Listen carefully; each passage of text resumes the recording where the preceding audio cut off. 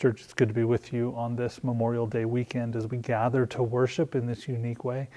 It's a good weekend to pause and to remember and reflect upon the lives that have touched us, that no longer can be with us today. And so today we remember with great fondness those that have touched our lives and been so impactful along our journeys.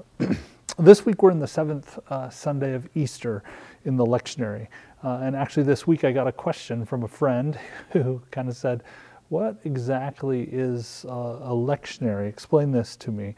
The lectionary was first introduced to me by a pastor who used to preach from it at the last church I served at. And a lectionary is a collection of appointed scripture readings that take us through the church calendar year, that coincide with the seasons of Advent and Lent and Easter, and carry us and journey with us through that church calendar year. Particularly in the Jewish tradition and the Christian tradition, you'll find lectionaries. There are all sorts of different types of lectionaries out there. And if you do a little research or dig into that a little bit, you can find all sorts of different rhythms that lectionaries tend to follow. The one that we use is called the Revised Common Lectionary. It's been around since I think the 1960s. So actually not as long as I had thought it was that it had been around. But if you research the Revised Common Lectionary, you'll find not only scripture readings to base sermons off of on Sundays, to get a sneak peek of where we're headed when we're following the lectionary, but they also have daily readings that lead you and guide you through much of the text. It's a 3-year rhythm that kind of repeats itself and goes over and over again. And so I invite you to do a little research. If you have questions about that, we'd love to answer those for you. Ask any of the pastoral staff, and we'll point you in the right direction and give you some resources there. But for this, the 7th Sunday of Easter, this is the last Sunday of Easter. This is where we conclude this look into the implications of the resurrection. So Jesus is risen. He is risen indeed. What is the outcome? And today we culminate this journey. We finish this journey, continuing to stay in the book of John, chapter 17. So I invite you to find a Bible, to pull out a device and point it to John chapter 17. Today we'll be reading verses 1 through 11. Reading from the Gospel of John. When Jesus finished saying these things, he looked up to heaven and said, Father, the time has come. Glorify your Son, so that the Son can glorify you. You gave him authority over everyone so that he could give eternal life to everyone you gave him. This is eternal life, to know you, the only true God, and Jesus Christ, whom you sent. I have glorified you on earth by finishing the work you gave me to do. Now, Father, glorify me in your presence with the glory I shared with you before the world was created. I have revealed your name to the people you gave me from this world. They were yours, and you gave them to me, and they have kept your word. Now they know that everything you have given me comes from you. This is because I gave them the words that you gave me, and they received them. They truly understood that I came from you, and they believed that you sent me. I'm praying for them. I'm not praying for the world, but for those you gave me, because they're yours. Everything that is mine is yours, and everything that is yours is mine. I have been glorified in them. I'm no longer in the world, but they are in the world, even as I'm coming to you. Holy Father, watch over them in your name, the name you gave me, that they will be one, just as we are one. This is the word of God given to us, the people of God. We say thanks be to God. Are there any school-aged kids or teenagers out there? If you're done with school, can you say, summer? Yes, I don't know about your house, but at my house, the Chromebooks have been returned, school is out, and summer is officially here. It has arrived. I know the kids feel this, but for us old folks, do you remember that sense of anticipation, that expectation, realizing that the moment has come, that summer is here? You know, the old rock song, "School's out forever." Sorry if that rendition was a little off, but do you remember that anticipation? I think as I've grown older, I've lost some of the sense of what it means to be done with school for the school year. For me, as I look at this passage, as I look at this text, the truth is that fulfillment of expectation is really where this passage starts. It's happening here for the person of Jesus. We talked about John. We've talked about this book, that in John there's no question about who Jesus is. Jesus is revealed as the Messiah, as the Word of God, the Logos of God, very early in the Gospel. John chapter 1, right? We know it was announced early. And in John chapter 17, Jesus says the word, "The time has come." In many translations, it says, "The hour has come," or "The hour has arrived." Maybe that's what it says in the translation that you had in front of you. It was announced early who Jesus was, that Jesus was the Word, and the Word was with God, and the Word was with God in the beginning, even at creation. And here in John 17, Jesus says, the time has come. The hour is near. The hour has arrived.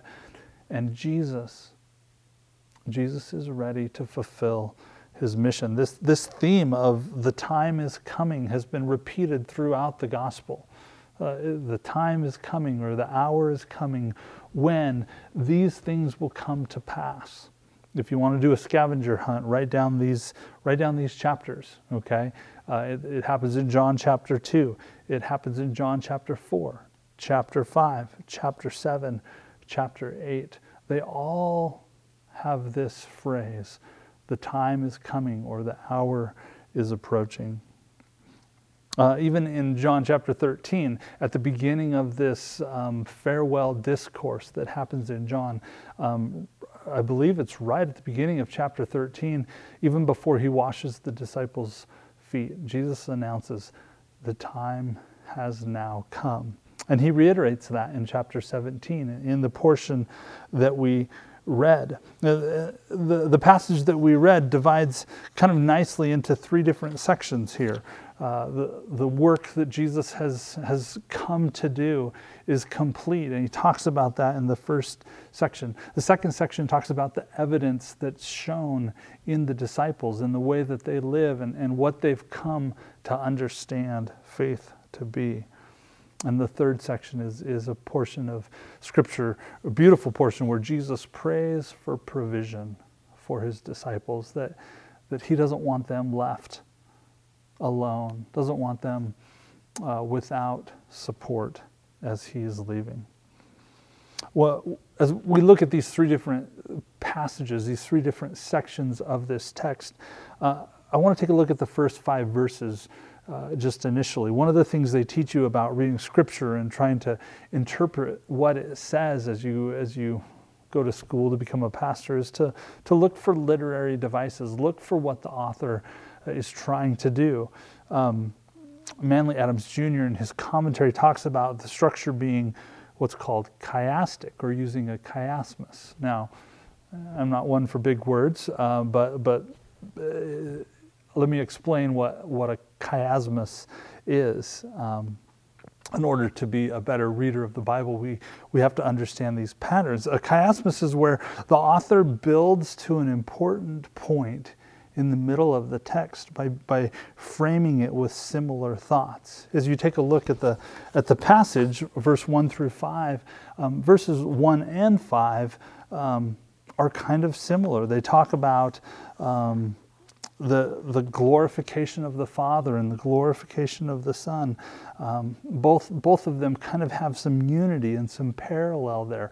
Verses 2 and 4 are similar, kind of a summary of Jesus' accomplishment and what he was able to do in the world. And then there's verse 3 sitting right in the middle. This is eternal life, to know you, the only true God, and Jesus Christ, whom you sent. This is eternal life. And this is the central verse in this first section, to know God and to know Jesus Christ, the one who was sent. You know, I've talked about this before. I'm probably going to talk about it again. How many of you are waiting for eternal life? How many of you are waiting for that day? We don't have to wait.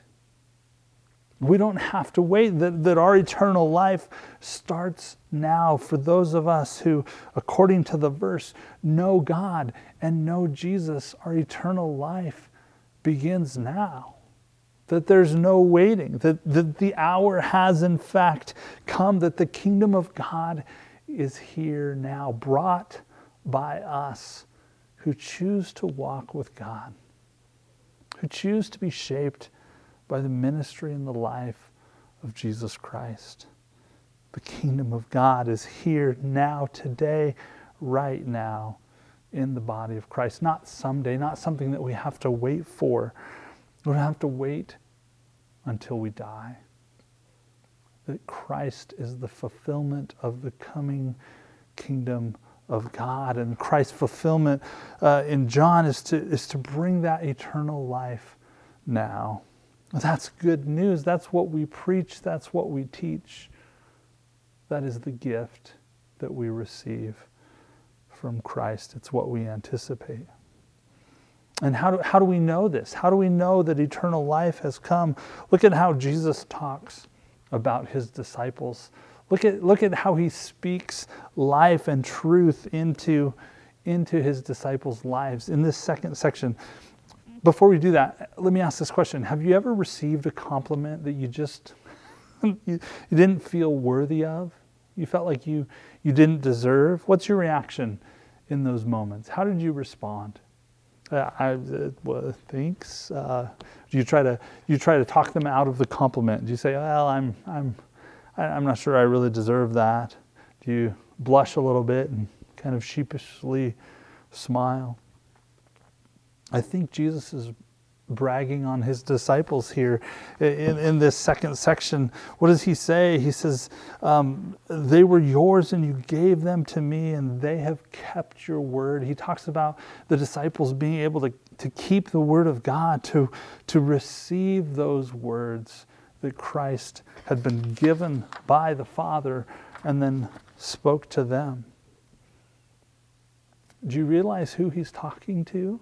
Do you realize the journey that these disciples are about to make? He's speaking to Peter. He's speaking to Peter, the one who is about ready to chop a guy's ear off in the garden.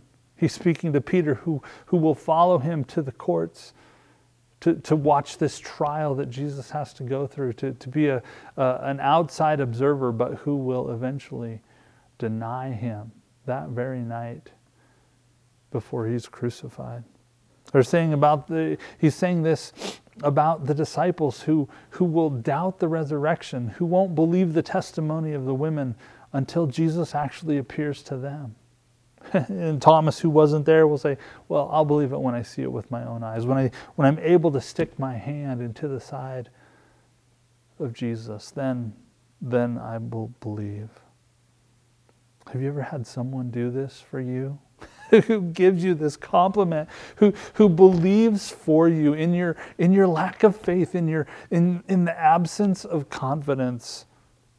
Someone who's able to speak into your life a vision of who they see you able to become, of who they know you would be able to become.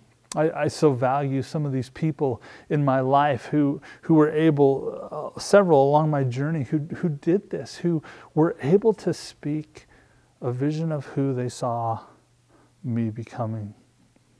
I see Christ doing this exact thing for his disciples. Christ saying, this is who they will become. This is who they can be. He knew they wouldn't be perfect. He knew that there would be struggles along the way. But I believe he intentionally prayed to the Father these words, casting a vision of the disciples that they could become. That they had received Christ's words, that they had believed what he had said, not because of the of anything other than those words that Christ offered them had come from the Father and were now passed on to the disciples who had received them and who had let those words shape and change their lives. And perhaps he knew they would face struggles, and so Jesus' prayer doesn't end there. He doesn't stop in that moment. It kind of kicks off the main portion of Jesus' prayer. As you look at the entirety of chapter 17 in the Gospel of John, you've probably seen this prayer before. For many commentators, and the traditional label of this chapter is called the high priestly prayer. Have you heard that before? The high priestly prayer. It's actually an extremely rare occurrence in the Gospel of John for prayers of Jesus to be recorded. As you take a look through the whole Gospel, there's actually only 2 other prayers recorded in the Gospel of John. There's one in chapter 11 as Lazarus is raised from the dead. Before he's raised, Jesus is recorded as saying a prayer. There's another one in chapter 12 when the Greeks come looking for Jesus. There's a brief prayer mentioned there. Each one of these prayers is 2 verses long. 2 verses long. And this gets the whole of chapter 17. Over 20 verses, I believe, of prayer in John chapter 17. One of my former professors who wrote a commentary calls it Jesus' intercessory prayer. What a beautiful thing to have recorded for us, to be passed along for us, that Jesus intercedes on behalf of the disciples and those who would follow him. While we don't have time to dig into the whole chapter, this is where Jesus prays for us. It's a beautiful thing, a beautiful picture. Jesus didn't want us left alone. He didn't want us to fret and to worry and to languish and to struggle, to stay put in our faith, but wanted us to grow. And we see this blessing, this reiteration of exactly what we talked about last week from chapter 14, that God and Jesus are one.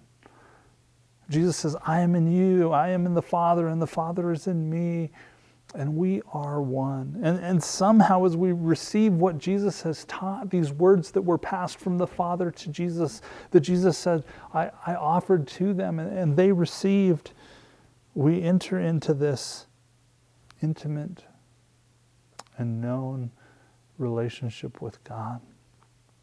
Not that we're one with God, not that somehow, some metaphysical way we're like God or we become God, but that we get to journey with God.